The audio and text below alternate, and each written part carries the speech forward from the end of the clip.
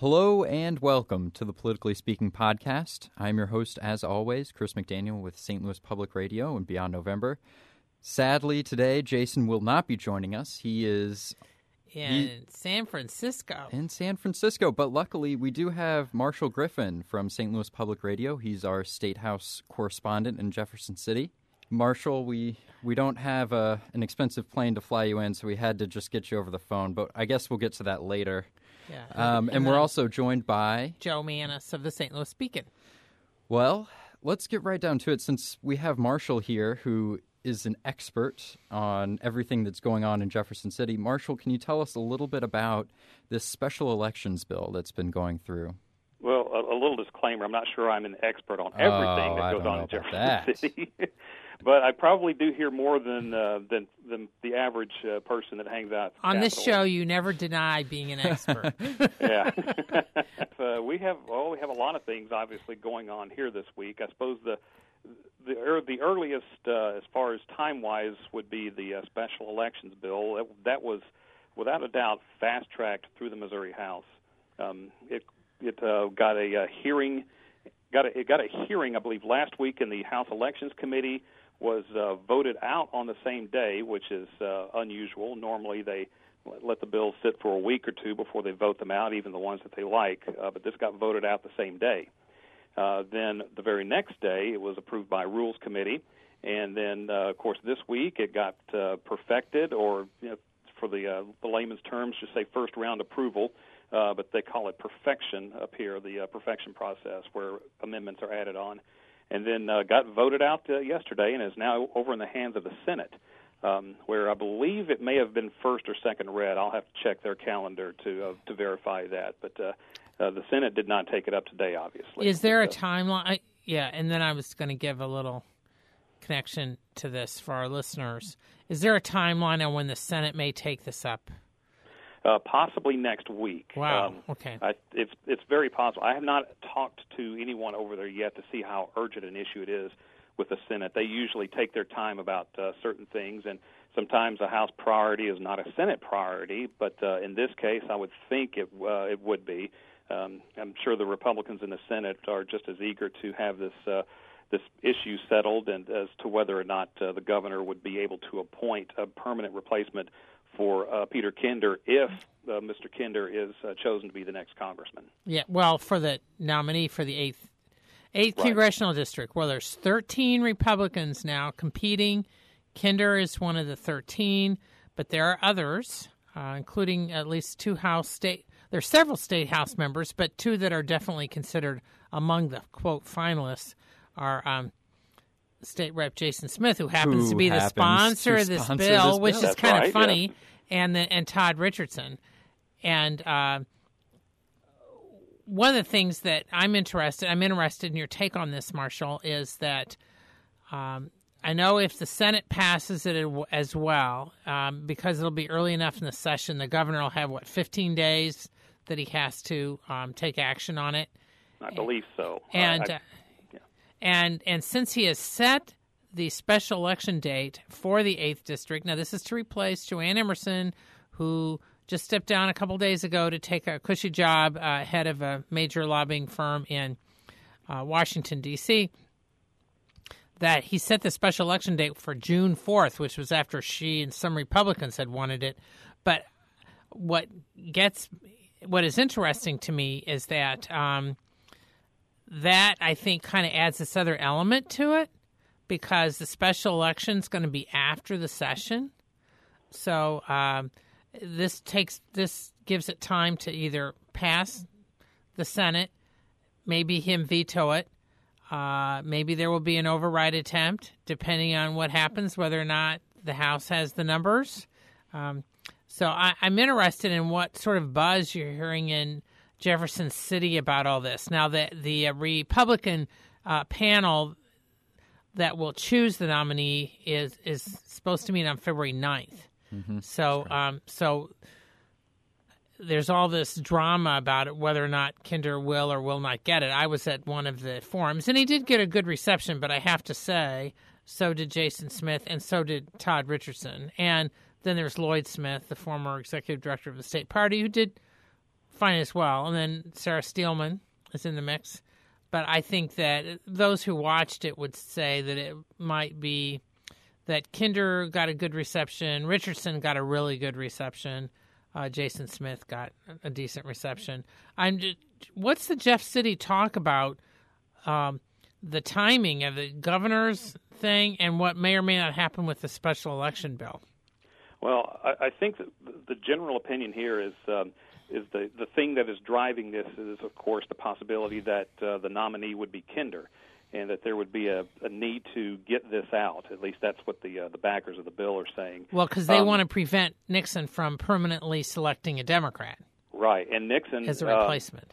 Even though he didn't come out and say it, he was asked this at a press conference, one that I happened to be at. He did say, well, as far as I know, I do have the authority to appoint a permanent replacement. It's been done twice before in Missouri's history. So, so there's that question. Jason Smith has said, well, the law that talks about this succession is not very clearly written, and that his bill would clear that up. Of course, Jason Smith, one of the ones trying to take Joanne Emerson's place as well. The Democrats, actually, they're split. Some of the Democrats have supported this bill, and some have not. The most outspoken is Stacey Newman. She basically is saying if we had a Republican in the governor's office right now, we wouldn't have this bill. Right. It wouldn't be pushed at all. I can tell you this. We'll know the true nature of this once February 9th has gone past. If Peter Kinder is not the nominee, we may not see an urgency to this bill by that point, assuming it hasn't gotten out of the Senate by February 9th. So if some Democrats are also voicing their support for this, are they going to be easily able to overcome a veto from Nixon if he decides to veto it? That's a good question. There are veto-proof majorities in both the House and the Senate, but the House Republicans are, some of them may defect and go the other way. It just depends. Some may have a particular special interest somewhere and decide, well, maybe I don't want to see this overridden yet. I will say this: it will be interesting to see what happens next week, how fast the Senate acts on this, if they act on it fast at all, because that's right now the ball is definitely in their court. Now, Jason Smith has been contending. I talked to him in Cape Girardeau last week after the forum, the 8th District Forum. He's contending that he's gotten signals from the governor's office that the governor actually would be okay with this bill because it was changed so that he would still be able to appoint a replacement. It's just the replacement would be a placeholder and couldn't run permanently for the seat. Has there been any has Nixon or anybody else said anything about whether or not that's true? Well, that it is true that's the way the language of the bill is written. No, but whether Nixon privately backs. He has been quiet. He's not saying a word on this. I've not had the chance to talk to him this week in person. Certainly, if that opportunity arises, say Monday before or after the State of the State address, maybe we can get him pinned down on that. But at this point, it would be hard to imagine him, supporting a bill that would not give him the authority to appoint a permanent replacement, or even if a temporary placeholder were allowed to run for the office. Just say acting, but with the opportunity to become permanent, because this bill would weaken the governor's power in that area. So it would be hard to imagine him actually being on board with this. Jason Smith's contention that Governor Nixon is more friendly toward this bill is based solely on the provision that the special election would take place in November, thus save the taxpayers money on holding a special election on a different date. But that's irrelevant as far as whether how much power the governor would have in appointing or saying who would be the next lieutenant governor. Right. Now, Marshall, I understand that you're going to have to be sure to get plenty of sleep this weekend because on Tuesday you have a very early committee to go to. Isn't that right? And this is another election issue. Yeah. I guess I will be pulling an all-nighter.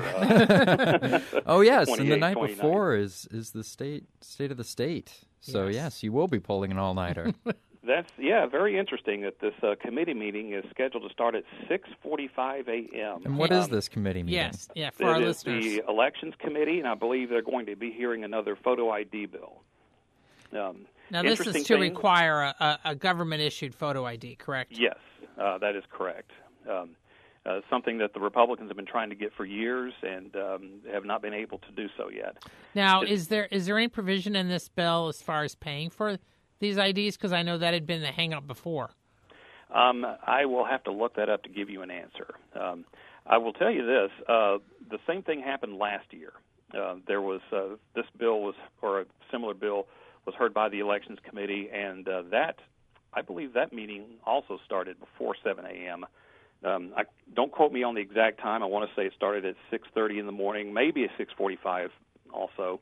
But I will say this, though. The meeting did run for 2.5 hours. It was still going on at 9:30 in the morning. So any late risers at least still had a chance to get in there and get their 2 cents worth put in. But whether or not that happens next week remains to be seen. But it does seem to be unusual to hold a committee meeting this early in the morning on an issue this hot. Yeah, now State Rep Newman just talked to me before we went on the air, and of course she's one of the big critics not only of the bill but also of this early meeting, and she said that she had talked to the chairman's office to find out why they were doing it, and supposedly because they thought it might run late as far as time. But she's contending that this isn't just about voter suppression, which is how she refers to the voter ID thing.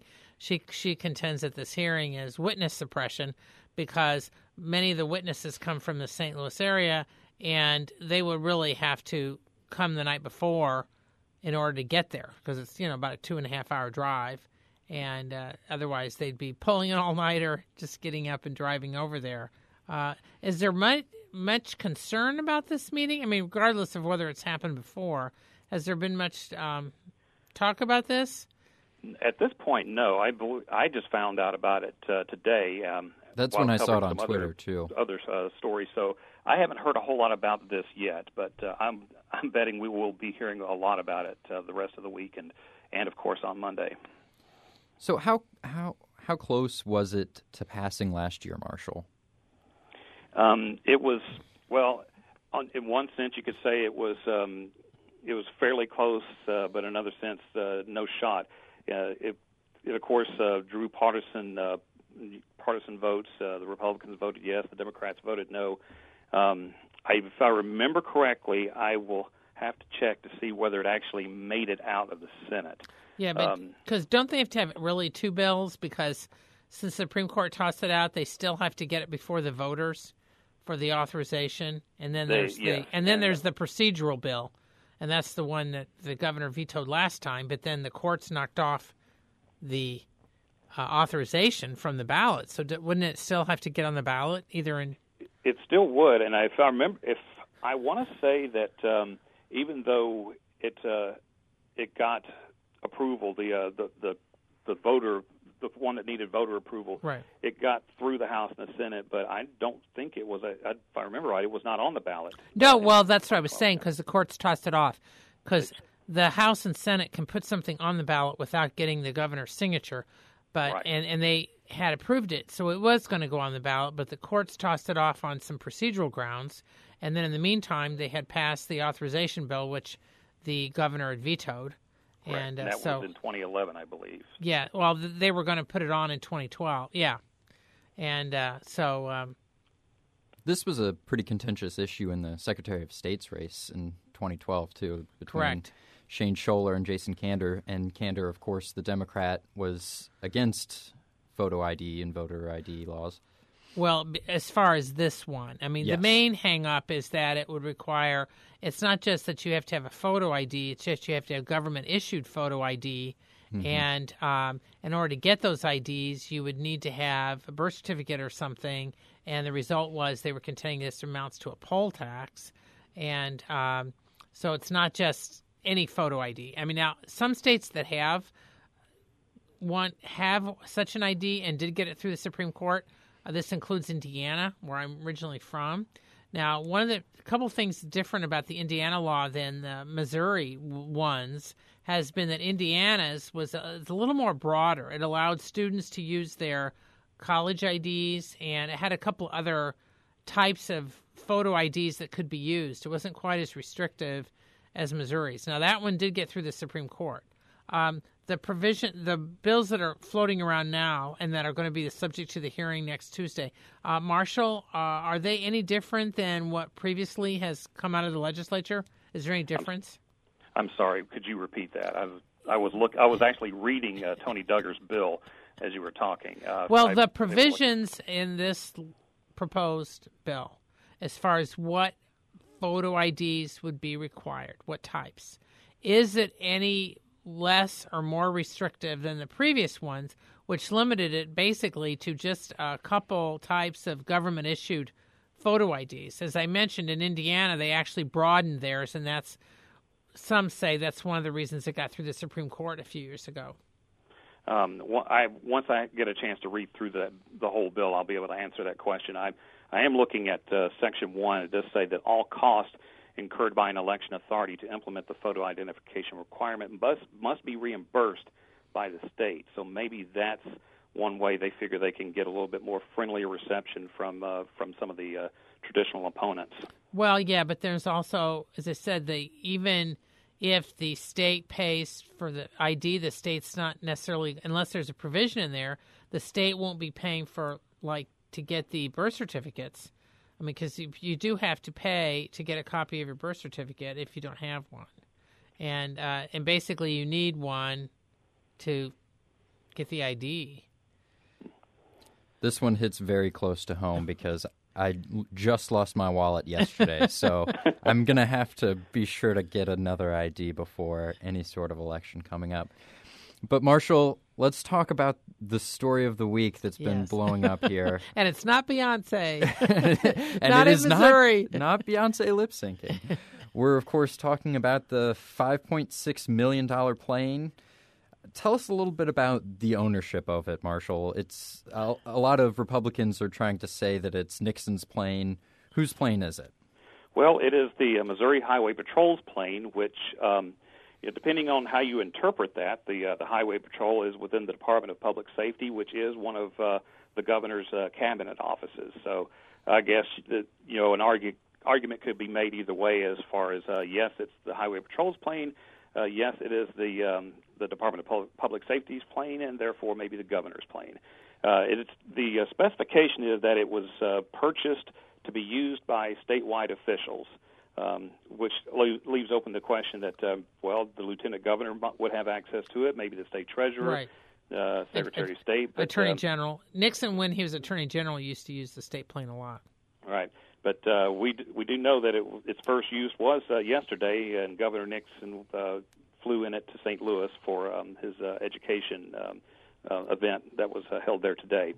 The interesting thing is that some Republican state senators, Kurt Schaefer and Ryan Silvey, maybe a few others, made their way out to the Jefferson City Airport, purported to have gotten into the hangar, took pictures of it, got on board, took a picture of the mahogany bar area. With some beverage dispensers, Yes, and Ryan Silvey tweeted them out on his Twitter account, and they talked about it at length today in the state Senate. It came up during the slate of gubernatorial appointees to various offices, and one of those was Doug Nelson, who has been acting Office of Administration, or OA, commissioner. His confirmation is now being held up because of this $5.6 million airplane purchase. Why are they holding it up?